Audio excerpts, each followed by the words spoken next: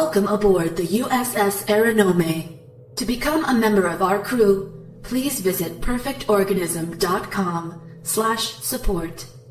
As a patron of Perfect Organism, you'll receive exclusive perks and early access to content. Incoming audio transmission received. Please proceed to Subdeck 3 to begin playback. Thank you, and welcome aboard.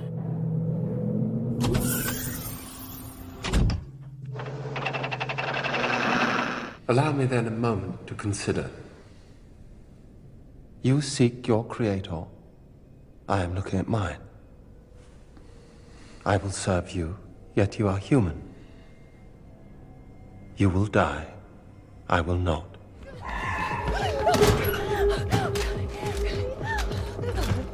God, please hurry. There's something on board, please. Ferris, go again. You're breaking up. Lander 1, repeat. I can't. Lander 1, repeat. Lander 1, repeat. My name is Ozymandias, King of Kings. Look on my works, ye mighty, and despair.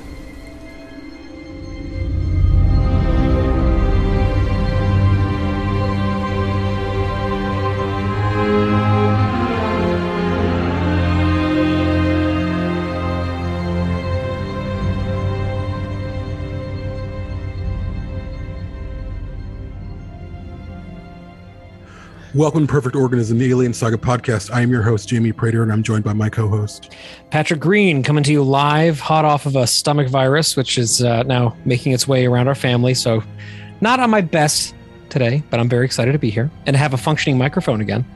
Yes. Welcome back to the thank 21st century. So I'm going to hand it to you to tell the audience or the listening audience what we're here to discuss today. Yeah, sure. So, as we're making our way through this Covenant series, one of the friends that I have who I know thinks very deeply about Covenant and with whom I've had many offline conversations about it is Aaron Percival, who is here today. And I'll let him introduce himself and say hi. He's been on the show many times. But Aaron has a lot of great things to say about Covenant. And so we figured this is a good opportunity to have him on and do a little kind of three-way episode and then talk in the context of this specifically not only about larger themes of Covenant and what Scott was getting at with it, but about this period of Covenant that's becoming a little bit lost to history, which is funny because it's only a few years ago. But, after Prometheus came out, Scott was all over the news media doing interviews with Deadline and elsewhere talking about his plans for the rest of the series.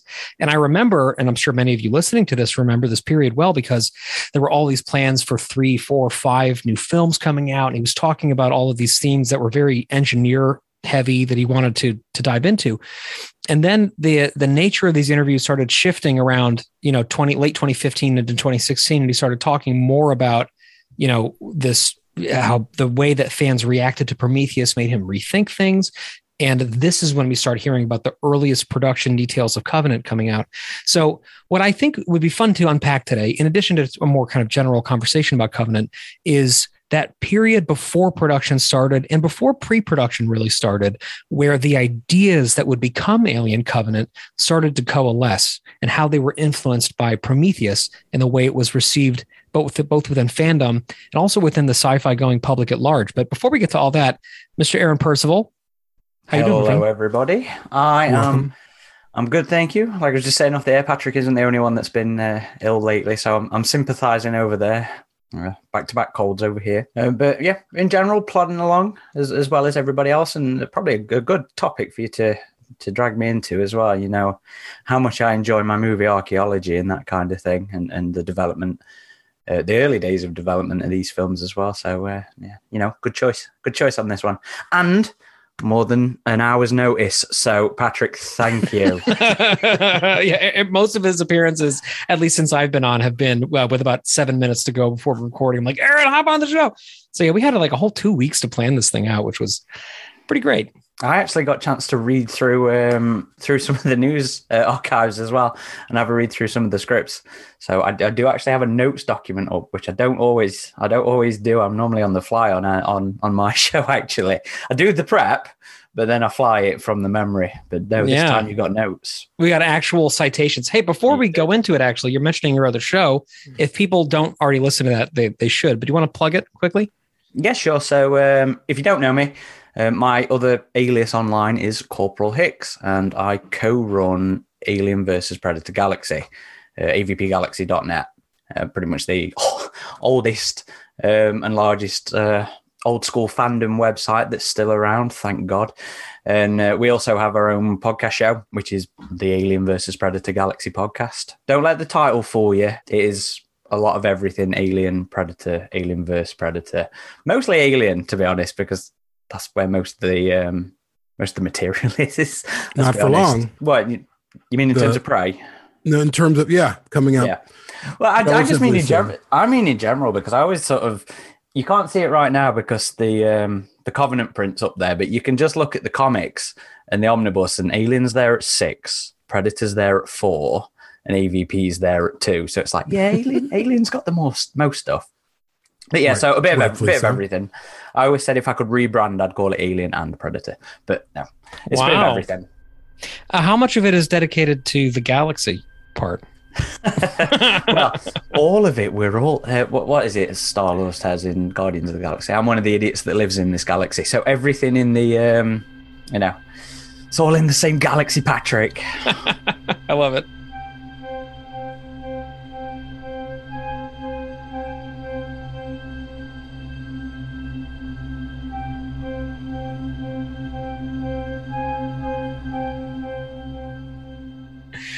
So before we get into sort of the meat of the discussion tonight, Aaron, do you want to kind of give us like some of your high level thoughts and feelings on Covenant, and we can kind of go from there?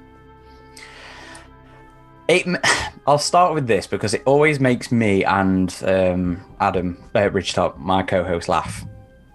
I really like Alien Covenant, apart from the alien parts. So it's an alien film I love, apart from the aliens' inclusion in it, and that's pretty much my takeaway from it, because I absolutely love. I mean, I know Jamie, I know you don't like it when David shows up, and I'm still with it at that point. So pretty much all the way through Covenant up to the aliens introduction, I am on board with that film. I love it. It is a take 2 on John Spates' Alien Engineers, as far as I'm concerned. You know, a lot of the themes that were there in his original drafts that we've seen, there's only 2 of them out there, but the ones we've seen, you know, Covenant was a retake on what he was doing. And I know a lot of people, a lot of Alien fans, myself included, prefer Spates' earlier versions. So for me, that was a win with Covenant. And thematically, there's a lot going on there as well that I really like. I really love this sexual frustration that David goes through, you know, this inability to procreate. And I think thematically, even as much as I hate the alien inclusion in the film, it all works and makes sense in terms of what Scott's doing in the film, as much as I hate the lore implications and the franchise implications and all that stuff. But it works on that level. And there's a lot in Covenant that I do really enjoy, you know, design-wise as well. Jake Kurzel's score is my second favourite of the series. So, yeah, there's a lot in there. Over Alien 3? No, below Alien 3. Oh, okay. Second favourite. Second, okay. I'm thinking Alien to first. All right. No. Alien 3, Covenant, Alien, Interesting. Resurrection. Although even with Resurrection down there, you know, as a score, Resurrection's score is actually quite nice. There's some good stuff in there, particularly the theme, I think. I love the theme to Resurrection. Titles. Yeah. I've tried to get him on the show before. We need to get him on we could do one more episode in our Resurrection series and have Frizzell? Yeah, John Frizzell? Yeah. John Frizzell, yeah. I'm thinking Jed Kurzel and John Frizzell. Anyway, that'd be great. But yeah, so you do fundamentally like it, other than the inclusion of the alien stuff. Yeah, and to be fair, that is the exact same problem I had with Spates' earlier drafts.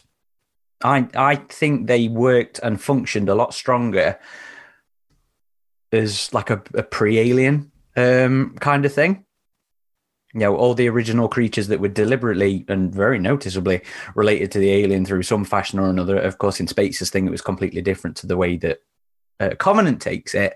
But yeah, they were stronger without the alien in there, because in both, the alien isn't given the time to be treated with respect. And I think that was time-wise when it came to space. But with Ridley, it's very much in his... There's a quote that one of the guys on our forums has on his signature, and I can never remember if it actually came from an interview, and I think it did, but it sums up, whether it does or not, it sums up what I feel like Ridley's attitude is towards the alien, and it's, they want aliens, I'll give them fucking aliens. And you can feel that in the way that it's handled in Covenant, in my opinion. He sounds like a hot dog vendor at a baseball game. Well, and that's something that we're going to talk about today a little bit, is Ridley had no, he had no desire to include the alien yet. Like, this was all going to be a backdoor entry into the first film, right? And then with Prometheus, he heard the fans pretty loudly, asking for more of an alien tie-in to it. You see, I don't know where that impression comes from. Though. That's what he said, though, over and over again. That's what he said. That's what Fox said. That's never been the case, ever. I don't remember that outrage at all. I'm sure that's some entirely fabricated, two guys walking down a corridor kind of over simplistic impression of perhaps what went on. But no, that was, from my memory, that was never, ever a complaint of this film, of Prometheus. So, yeah. Well, what I think happens, though, is in these conversations, and certainly when you get to movie or studio execs, oftentimes these people are surrounded by yes men. Bad news, and this happens in corporations too. Bad news, when it reaches higher levels, it's spun to be like, well, I think it's great. I think maybe perhaps this. So they're trying to get a spin on something. And I think, unfortunately, Prometheus was spun in a way that we were like, oh yeah, people wanted to see more of the alien. And I think that's how it got translated to Scott by the end of it, as opposed to actually the truth. See, I wonder a little bit, because one of the early reports was that Fox didn't have a fucking clue what they were doing with Prometheus 2. There was must have been a year or two where they were spinning wheels and just didn't know what direction they were going in with the film. And it doesn't seem to be until Michael Green came aboard. When was it? End of March 2014 was when it was reported he came aboard, and they deliberately talked about returning it more towards Alien at that point, and that's when it actually seemed to get some traction, because I don't know, that just seems to be the way it went. When it was like, let's go back towards Alien a little bit more, is when it seemed to roll and they started to be able to bring something together. So I don't know, maybe they just didn't know where to go with it from Prometheus. And I find that surprising. I find it surprising too, because Scott made such. Here's the thing: is that I bring this up a lot. Is Ridley Scott is like if he's doing an interview, I'm always like dodging for cover somewhere, because he just says things that are always contradictory and infuriating to people, including myself. But if we're looking at this, like you were saying earlier, as a film archaeology study, right, Aaron, we have to go back to 2014, 2015 and see the sorts of things that he was talking about, and the sorts of things that he was talking about back then. This is what I'm talking about specifically is pre-Michael Green coming on board, while this was still a Prometheus 2 press tour kind of a situation, right? Was that he wanted to have this whole deeper dive into the origins of humanity vis-a-vis the engineers, based on the question that Prometheus sought to answer, right, which was who created the organism in the first movie, and then by extension, who created us. So it seems to me like he had, at least in some way, a really firm idea of what roadmap he wanted to hew to. And then you're both absolutely right. He starts talking about how audiences were clamoring for more of the alien. And I never met anybody who said that, including myself. I was like, okay, great. They didn't even call it Alien. It's its own thing. We'll continue talking about Prometheus 2. The engineers were a hit with most people I know, and I thought they were freaking great. So like I was also surprised by that, and surprised now in 2021 to go back and read all these interviews where he's talking about how everybody was like, we need more Alien, we need more Alien. Of course, the other kind of infuriating thing about this is that after Covenant came out, he did interviews, including one just like a month and a half ago for Variety, I think, where he talks about how people wanted an alien. I gave him an alien and I made $200 million less at the box office. So like who's laughing now, kind of the comment. And it seems like he has such a funny relationship with the ways in which people are precious with things that he helped introduce. So that's something that I'm just continually amazed by. Same. And he forgets he was one part of a cog, I think, when it comes to the success of Alien. Although, he does. I think there was one recent one where he was like, I lucked out with it was the Dragon's interview, where he referred to the alien as the absolute dragon, the definitive dragon, sorry, and he talked about looking LUCK in terms of meeting Giga and having him on for Alien. So, and then as well, you were saying, Patrick, with him knowing where he was going, there were reports that a script of Prometheus 2 was ready, was written, and it was planned as a two-parter back then. And there's so much course correction in what's gone on following Prometheus to some perceived problem that doesn't exist. And I think there was one point where Scott talks about having like 15 drafts done for Covenant, or what would become Covenant. And it's madness, and it's that kind of intense not knowing what they're doing, wheel spinning, that I think, well, it doesn't help. It does not help at all. And you get this sort of ambling focus with Covenant when, towards the end of it. And the whole Beast is Cook stuff, that's becoming cyclical for him. Says the same thing after Prometheus. We're getting back to that point now after Covenant. It's like, God, yes, we get it. You don't like the alien anymore. You can't do anything interesting with it. He was saying that in 2013. Mm-hmm. It's been almost a fucking decade of this person saying the Beast is cooked over and over again. It's like he's trying to prove it to people. But like, why return to it? Well, I think to both of your points in terms of the translation from maybe people didn't respond positively to Prometheus to we need more aliens in Covenant.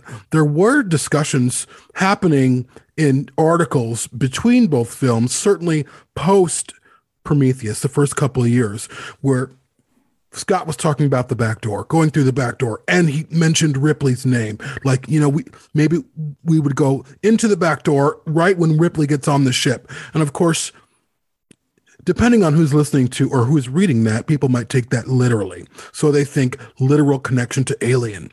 And what's the connection to Alien? And I feel like that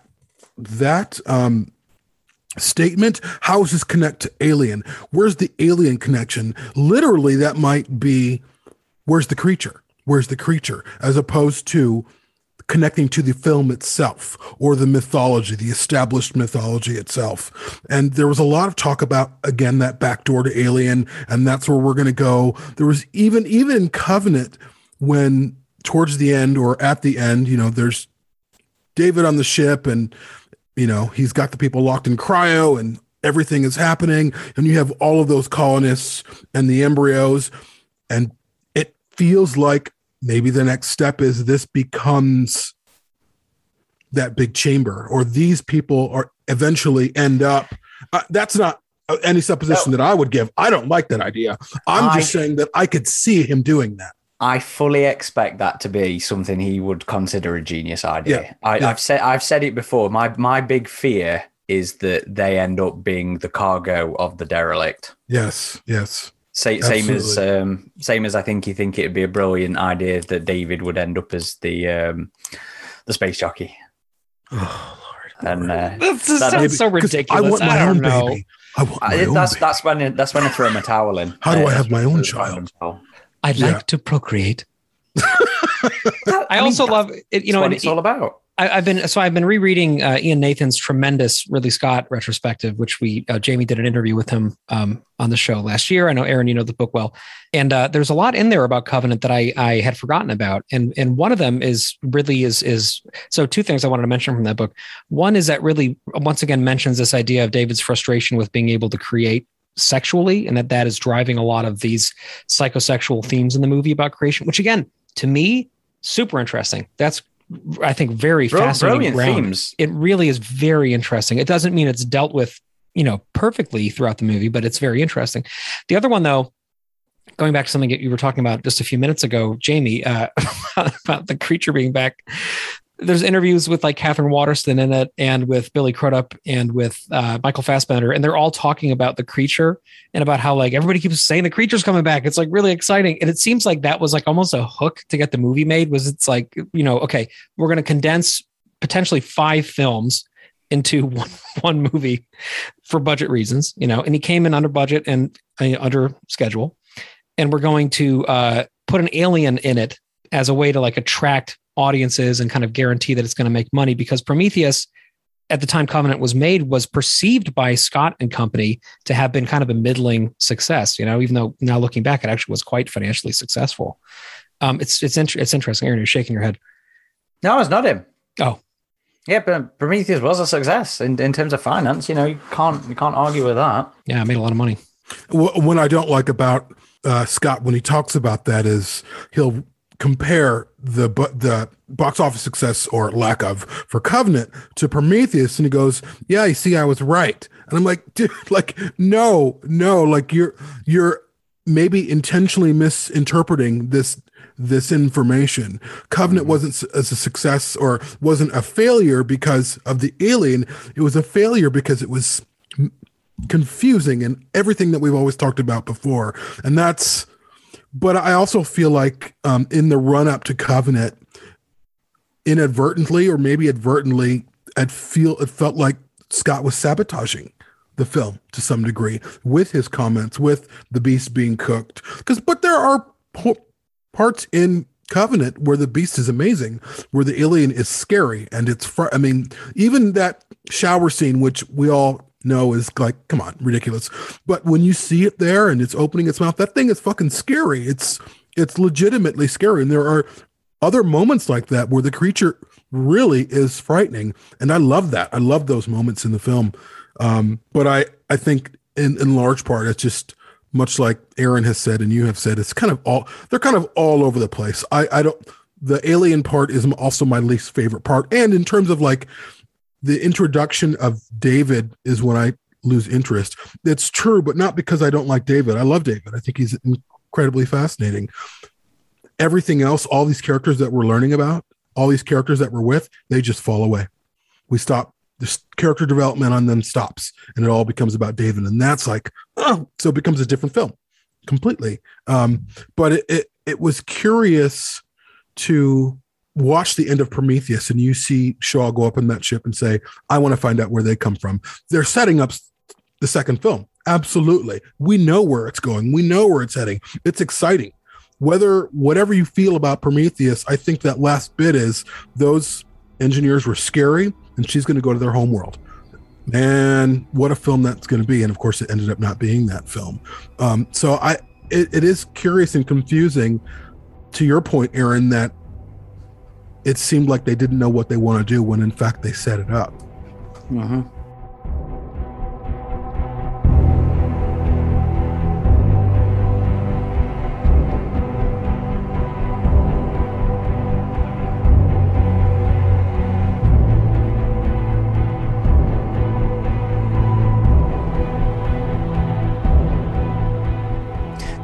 I think it's a strength, but possibly also a weakness of Prometheus, because I always said back then, as much as the film frustrated me in certain ways, it opened up the universe of Alien a hell of a lot.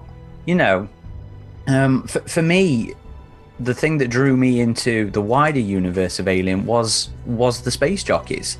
You know, it was the non-alien with a capital A parts of the universe. It was the lowercase aliens, and Prometheus gave you even more than that. You know, again, I think the script, I think Spates did it a bit better in terms of his proto aliens, but Prometheus as a film, you know, it gave loads of avenues of extra things to explore. You know, all this other stuff with the culture of the engineers and how they had affected other things.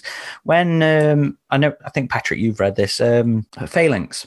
When Phalanx was coming out and the lead up to that, and one of the thoughts was, is this another seed race? Is that why this is medieval in space? Is this another engineer civilization that they've seeded, kind of thing? And when you've got too many options, maybe it was a struggle for them where to go, or maybe even a budgetary thing. You know, we don't know a lot about Covenant before that pivot. We don't. But the stuff that we have seen was Kang Lee, and I think Messing did one. I think Stephen Messing did one. We've seen some of their concept arts of the engineer locations, you know, these big Giger-esque cities. Beautiful murals, yeah. And you have to wonder how much of that was, we can't afford this kind of stuff, you know, to the pivot to the more, you know, stony kind of Roman-esque look. I wonder how much of that was them. Yeah, we're not going to spend that much money on an alien film. Come on, chill your bean, calm yourself down. Let's do something a bit more contained kind of thing. Which is still a shame because I still want to see that city. I still want to see that landscape of genuine Giger-esque elements and hive just going on into the distance, and I'll never get it. I'll never get my boob hive. Well, the closest thing to that, in my opinion, and it was actually the first thing I thought when we saw it for the first time, was the Harkonnen homeworld, Gady Prime, and the Dune film, which of course was influenced by Giger's work on, you know, the unrealized Dune project from Jodorowsky. But also, I think aesthetically really reminds me a lot of that early Prometheus 2 art that was shown years ago, and which still very much lives with me as something that I was really excited by. You know, Aaron, you're talking a lot about the space script and, you know, space's involvement in Prometheus. For good reason. I agree that script is better, and that's, you know, in my heart what Prometheus I think should have been. But of course, Damon Lindelof is a huge, you know, unanswered vacuum question, which I would love to sort of talk to both of you about, because you, I think were more, you know, both of you were more definitely plugged into online fandom at this point, you know, back in 2012, 2013, 2014. To me, what's interesting is I know they were approaching Lindelof to helm Prometheus 2 for what seems like a long time. And he did interviews during this period where he was like, it'd be hard to say no to a Ridley Scott project again. You know, I got a lot of stuff going on, but it sounds pretty cool. And then he didn't do it. And I don't know why. I don't know what happened. So before I ask for your thoughts on that, I also want to just say that I'm really glad that he didn't, because I think that Damon Lindelof made Prometheus a much worse film than it originally was. And also that I think the more propulsive elements towards the end of Prometheus, right, where it's like ends with a bang, you know, between the deacon and between like let's go find them, you know, all that stuff at the end of the movie. That's Lindelof putting his exclamation points on the script over and over again and making it feel more like almost like a James Bond franchise where it's like, now we can do anything, right?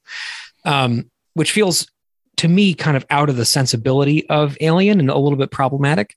So I'm glad that he didn't continue in that sort of, you know, pulpy, serialized aesthetic that he was setting up for us. But I also wonder if not having him around had some implications on why the story was changing a lot. So do either of you remember why he didn't do it? Was that ever said anywhere? I'll give that to Aaron to answer first. I can't remember him coming out and saying no for some reason. I mean, the reaction to his, especially with how well documented Prometheus was as well in the end, you know, the reaction to his contributions to the film, he's not massively well liked in the fandom, let's be honest. So I can't imagine if the powers that be were claiming they were plugged into the response, we'll give them fucking aliens. If they was tuned into the fandom as they seem to be putting across, you know, they would have seen that as well. But at that time, wouldn't he have been in the middle of Star Trek Into Darkness as well? Yeah. So they were too busy ruining that. Worst Star Trek film ever, let's be honest. So it might have been a work thing as well, for all I know, but no. But to your point, it was really the backlash in fandom, I would imagine. I mean, people pinned the failure of Prometheus on Lindelof more than Scott, more than anyone else, even though Scott had, you know, he could approve or disapprove of scripts, but it got pinned on Lindelof over and over and over. But also they had those sound bites from Lindelof in his interviews about, well, is this an alien film? Kind of like being cagey about like what it is. Are you sure? Just kind of acting like we're stupid, essentially. And I think part of the script, in my experience of fandom at that time, and the experience of Prometheus in terms of the characters, it felt like a dumbing down of people, and that's exactly how Lindelof came off in interviews, like he was talking down to you, like he was dumbing things down to you. And I think that became unforgivable. And I would imagine, I don't know, I would imagine Fox at the time saying, we're not doing this again. Everyone hates him. We're not going to, you know, that's just my theory. It's just interesting because he was very bankable at that. I mean, he remains bankable to this day after Watchmen and everything. But at the time, he was a big reason why Prometheus got people to theaters. I think people were like, "Oh, Damon Lindelof and Ridley Scott working on something together, like sign me up." And it's just it's interesting to me. Lost, I think, yeah, wasn't it 2011 or 2010 that it finised? It's a really long time ago. Earlier than that, I think. But May have been earlier than that. It's like he said in some of the interviews, though, you know, Lost. I always joked and called it more like lost its appeal after season 1. You know, Lost started taking shit towards the end as well, didn't it? So, I don't know. His shtick is, I think people are bored of it now. I think you're right, but this is 10 years ago, don't forget. But Jamie, go ahead. At least. No, I was just going to say, I also think writing for TV is a completely different animal than writing for a film. And Lindelof had mostly been on television. It's not to say that he wasn't educated the same way people who go to film school are educated in terms of screenwriting and how you write a screenplay for film and how you write a screenplay for TV. But TV writing is a different beast entirely. You're setting up arcs over 10 episodes. And it's just, I mean, I don't know if you guys watch, well, for you, Aaron, would be American, like, broadcasting programming. It sucks. It's awful. Most of it. It's just bad. The writing is way it's just way dumbed down. It's they write for the masses so that everyone likes it. And when you do that, that's like going to Olive Garden. It's just like you have sauce that tastes like nothing, right? And I think part of the issue with hiring writers for TV, and this is not a general statement, but there is a translation issue where what you write for a TV show is not going to translate well for a film. But Alien is also unlike anything else, because what does the studio want? Aaron knows this, you know this. They want fucking aliens. That's what they want. That's the success they're looking at. So that's the recipe that you're using, to use Patrick's favorite term. I mean, we could go on and on about it, but I just think the whole setup there was really problematic.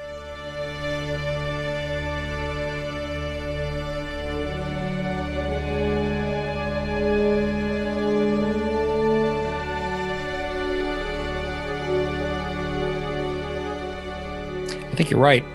Let's take a little archaeology break if we can. I want to go back in time a little bit to 2012. So that was when, as far as I can tell, the first idea of there being an actual script in development for what would become Paradise Lost was discussed in the press by Ridley Scott, of course. And he was talking about it being extremely faithful to Prometheus, that it was going to be drifting farther away from the alien elements that people might have been expecting, or that he or the studio were interpreting people wanted. And focusing really primarily on the engineers and how they came to be who they were and what they were up to. And then he was also, in the context of that, talking about an extended prequel series. So originally, I think he said it was a trilogy, and then he started adding more and more to it. But the idea would be that prequel trilogy would be why Prometheus and now Paradise Lost were so far afield of Alien, because he was saying, give me room to develop these themes out a little bit, and then I'll bring it back home again, and I'll give you your fucking Alien, which, by the way, is the title of this episode. I'm just going to say that right now, because it has to be. But so that's back in 2012, late 2012, after Prometheus comes out. Then fast forward a little bit to September of 2015. And Scott does this Deadline interview, which I'm just going to read a little bit of an excerpt from, because it kind of sets up where his head was at the time, right? And then Aaron and Jamie can fill in some blanks about what's going on in the background during this. But in this Deadline interview in September 2015, he says, quote, "You can either say, leave the first film alone and jump ahead, but you can't, because it ends on too specific a plot sentence, as this is what we were talking about with Shaw, right? As she says, I want to go where they came from. I don't want to go back to where I came from. I thought the subtext of that film was a bit florid and grandiose," which is funny because it was his subtext, "but it asks a good question. Who created us? I don't think we're here by accident. I find it otherwise hard to believe you and I are sitting here at this table because the molecular miracles that would have had to occur were in the trillions, blah, blah, blah, blah, blah. He talks about 2001 and about, the obelisk and how powerful that was for him. And he talks about leaps in evolution. And he ends this part with, you've got to go back and find those engineers and see what they are thinking. If engineers are the forerunners of us, and therefore were creators of life forms in places that were possible for biology to function, who created that? Where's the big boy? So that's Scott, unquote, in 2015. And then just about a month and a half after that, in late November of 2015, which now, if we're thinking production timeline, we're coming up on the actual production of the film, right? Which was going to start later that spring and summer of 2016. So by this point, he starts talking, he does a little bit of backtracking because I'm sure somebody in the studio talked to him. They're like, we should maintain expectations a little bit. He talks about that this is going to be a trilogy, for one thing, not the 5 films, that this is the second of 3 films. So there's going to be Prometheus, there's going to be Paradise Lost at the time, and then there was going to be another one, and then we're going to have the original movie. And he said that there could be a 4th one, but right now we don't really know. And then, of course, in December 2017, the franchise was bought by Disney and everything got thrown into a mix. And of course, then there's Awakening, and we can talk about that on another episode at some point. But that's kind of the trajectory of what Scott was talking about in the press. So initially, it was going to be this very large, grand statement on the origins of humanity vis-a-vis the engineers. And then he kind of started tuning it down and focusing on this story that would link us to Alien. And then through that, gave us basically that, okay, there's going to be one more, which has not happened as of now. And that's sort of where we are at the moment. I'm fairly certain that Vanity interview was also when he started course changing direction on the mention of aliens in regard to the sequel. Have you got it up? Have you got the full thing up on you? I had the deadline, but I don't have the variety. Deadline, sorry, yeah. Because I took a little quote from mine talking about going back into the Alien franchise and it being about the how and why of the Aliens creation as well. So by that point, that was September 2015. So John Logan. So that John Logan had already come on and done 2 drafts that were what would essentially become Covenant as we knew it. So at that point, they'd already gone, yep, okay, Alien creation, David did it, that's what's happening. So I think that was the first time he'd really started talking about it. And at that point, the film wasn't even called Alien. It was Paradise Lost. Just Paradise Lost, right? While it was going in the direction of the Aliens creation. Up until that point, it'd been nearly a year since he'd last, I've got of him last speaking about it and giving it more of the beast is cooked kind of thing. I'll shoot myself if I see one more dragon. was what he said. One more dragon in the script is what he said. So yeah, somewhere in between that year, it became about that alien. And what you're saying, though, in there, Aaron, I don't want us to forget about is that Logan came aboard during that. And as we know from interviews with him, and we should get him on the show, too. That'd be great. He's talked quite a bit about how his priority was reorienting it toward the original movie thematically, because he was a huge fan of the original film and specifically the horror elements of the original film. And so for him, this was about, as a fan of that first movie, bringing it back towards it. And then his script revisions and his new story angles, I think, brought it back closer to that. For better or for worse. I think from what I remember of the reporting of him coming on, it was talk of really leaning into the poem as well, was his main... the Milton, right? Yeah. Yeah, it was his main thing. Because before him, it was Dante Harper, who hasn't spoke much about it, but from what I've seen of his interviews, a lot of the elements were already there as well. Things like the whole David stuff. Because there'd been talk of the multiple Davids and the alien creation. Where's that? Around September 2014 as well. So I'd love. It's a shame that Charles didn't get to work on this one, and this isn't as well documented as Prometheus, because there's a lot here that we quite frankly don't know about. And Dante was supposed to actually come on our show 1,000 years ago, and he'd agreed to come on and talk about it, but he ended up ghosting me, and that never happened. We've never experienced that before. I'm sure you haven't. It's funny because as you're saying that, I'm thinking of Michael Green, who I'm not bad mouthing, but somebody who has almost come on about 9 times at this point and never has. Every time. Yeah. Oh, I'll do it. Didn't you have him on for Blade Runner? No, we had. But there's an elephant in the room here. We're talking about the transition between Prometheus and Covenant and kind of what happened. Where did the films come? What did this film become? The sequel that we thought might have been Paradise Lost. There's something huge that happened before the production of Covenant started, which, in my supposition, in my theory, is what happened in February of 2015 changed the course of what Covenant would be. And what was that? The dropping of conceptual design art from Neil Blomkamp, about what whatever his film ended up not being would be. And what did that do? It sent fandom into a tizzy, the best kind of tizzy. People were really excited. What is this? What's going on? Oh my God, it's Neil Blomkamp. He was still riding off the high of District 9. Yes, he's had some misfires, but he was still like viable at this time to some degree. Yeah, and he's dropping these conceptual designs of Newt, of Ripley, of Hicks, all of the things that are like touching the best parts of us in fandom, right? And it's just gaining momentum. And that's all people, in my experience, I don't know about you, Aaron, I would imagine it was the same. In my experience in fandom, that's all everyone's talking about is Blomkamp's film. No one's talking about Covenant at this point. And then it's given the green light, supposedly. I mean, I don't know exactly what was going on there. Aaron might know more. It was given the green light. And so that's what oh my God, Ripley's coming back. It was like a community-wide orgasm happening, what this film could be. And then all of a sudden, Covenant takes a turn. Blomkamp's film is essentially, we're going to pause this and wait until Ridley Scott does what he does, and then it kind of trails off into the ether. It doesn't ever happen, but we think it's happening. Even though we find out it's on pause, we think we're going to see Ripley. We're not sure what they're going to do with Alien 3, but that is really shaping the narrative of what fandom is expecting. In my opinion, I think Fox was like, they want aliens. Let's give them aliens.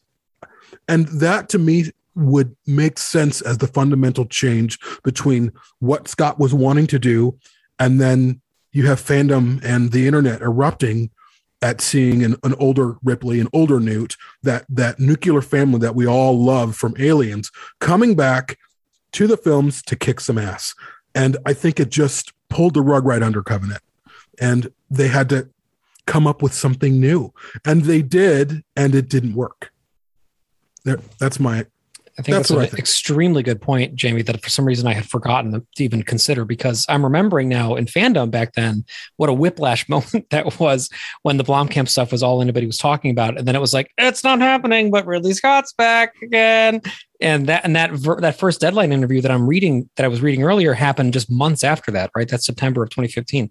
So it's probably not coincidental that the February leaking of the Blomkamp news coincided with John Logan coming on board. That was basically the same exact time period. And Logan, I'm sure, was, refining the script closer to something more, Xeno intensive because of that. Aaron, what do you think? I'd forgot about the Blomkamp stuff as well, but yeah, I think you're spot on there, because everybody was so fucking excited. I mean, we had like 2 or 3 pictures around the New Year in January, and then a nice dump, and then was it March? I think they greenlit it, or was it? February? It was February, yeah. because by July it was paused, I think. But the first episode of Perfect Organism was my 30th birthday, and that was March 10th of 2015. And you were talking about that news on that episode. Well, that's what gave birth to Perfect Organism, was that news. I had never been more excited about Alien as I had ever been hearing that news, honestly.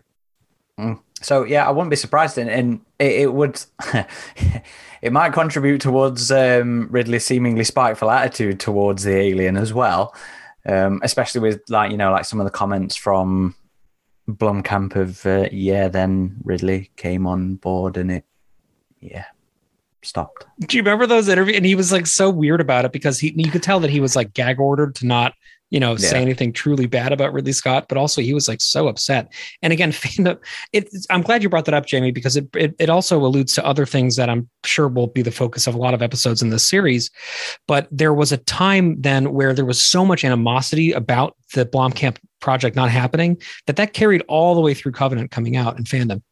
And you had a lot of people who saw Covenant as a rebuke to what Blomkamp was trying to do. And what Blomkamp was trying to do was very popular at the time. Because look, I mean, even just go back to world events in 2015, 2016, like that is a freaking intense time. Not quite 2020 level, but it was a very stressful time in a lot of countries represented on the podcast tonight, but also a lot of, there was famine. There was a lot of, conflict going on. People were really stressed out and they were looking for comfort food, similar to this sort of, the incredible success of the MCU. A lot of that comes from people needing things that feel comforting to them and feel like narratives where the hero gets his worth and people end up okay.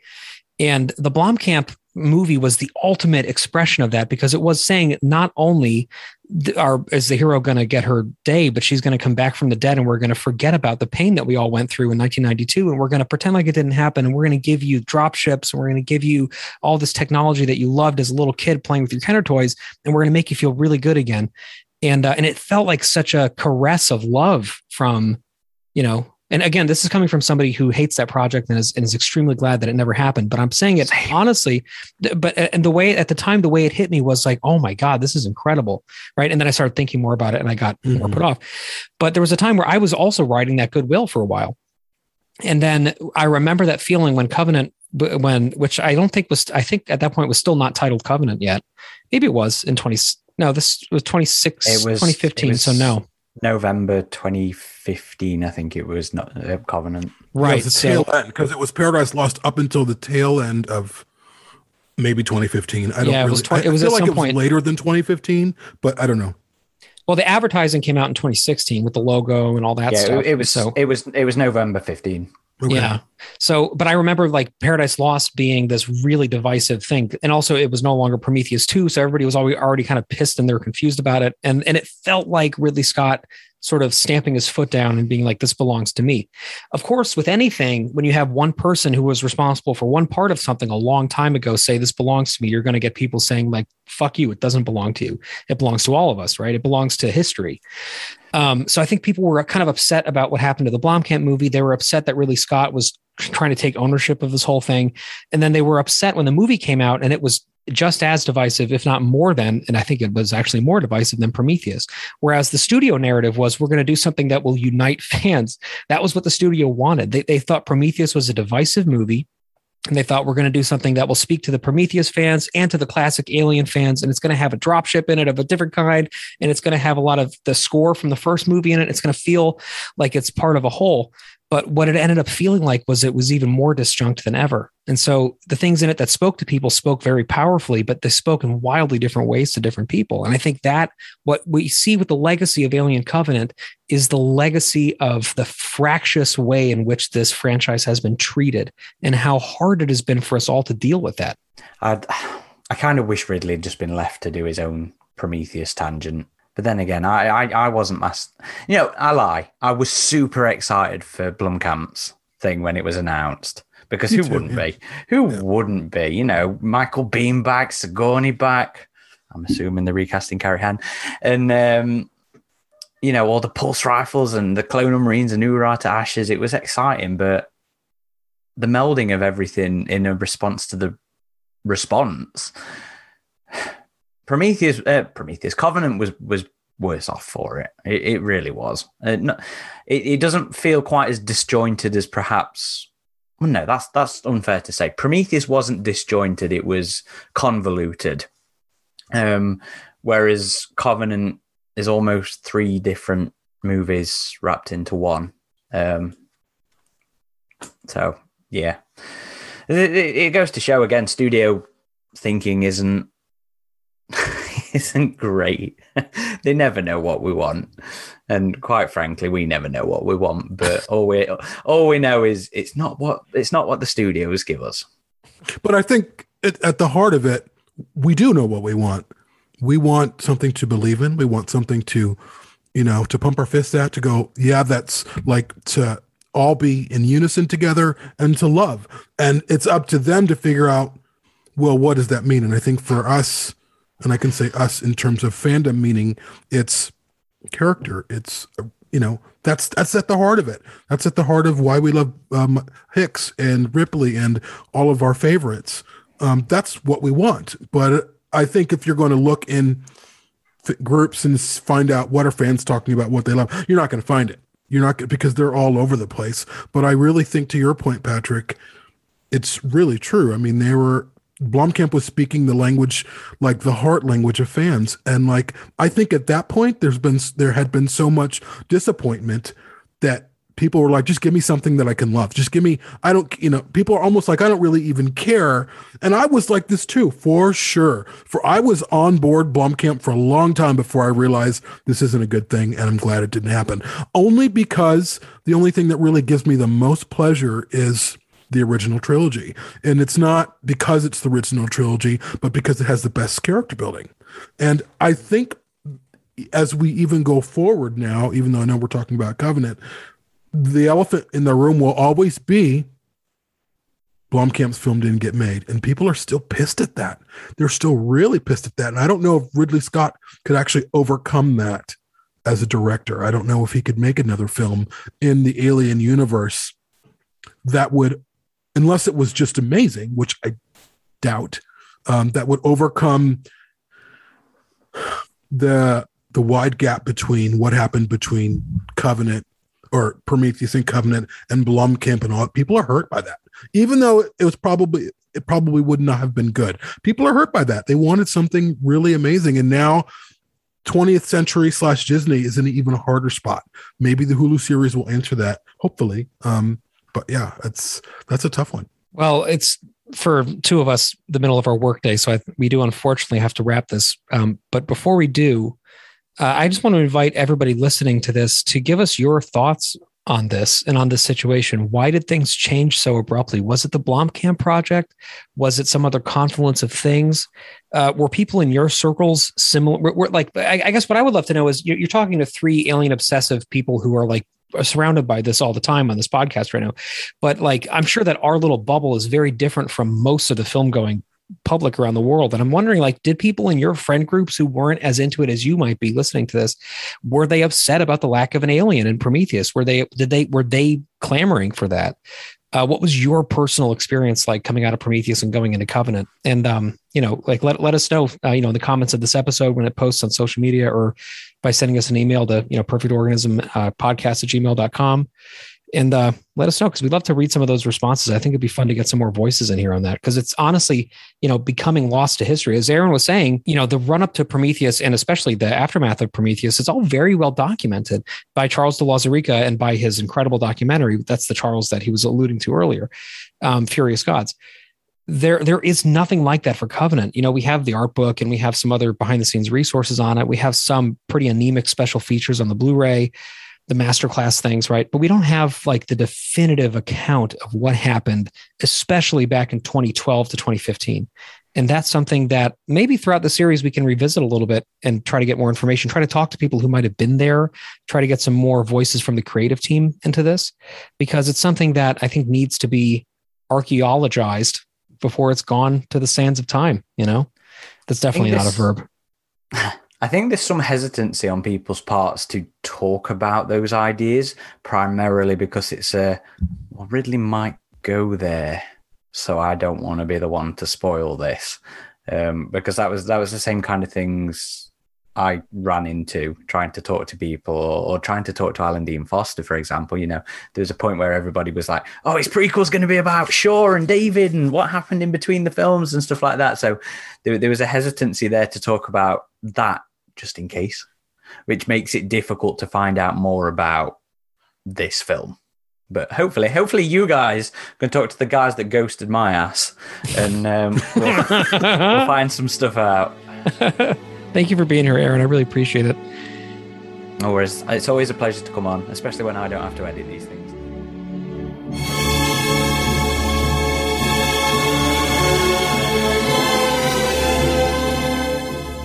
For more on Perfect Organism, the Alien Saga podcast, please visit perfectorganism.com.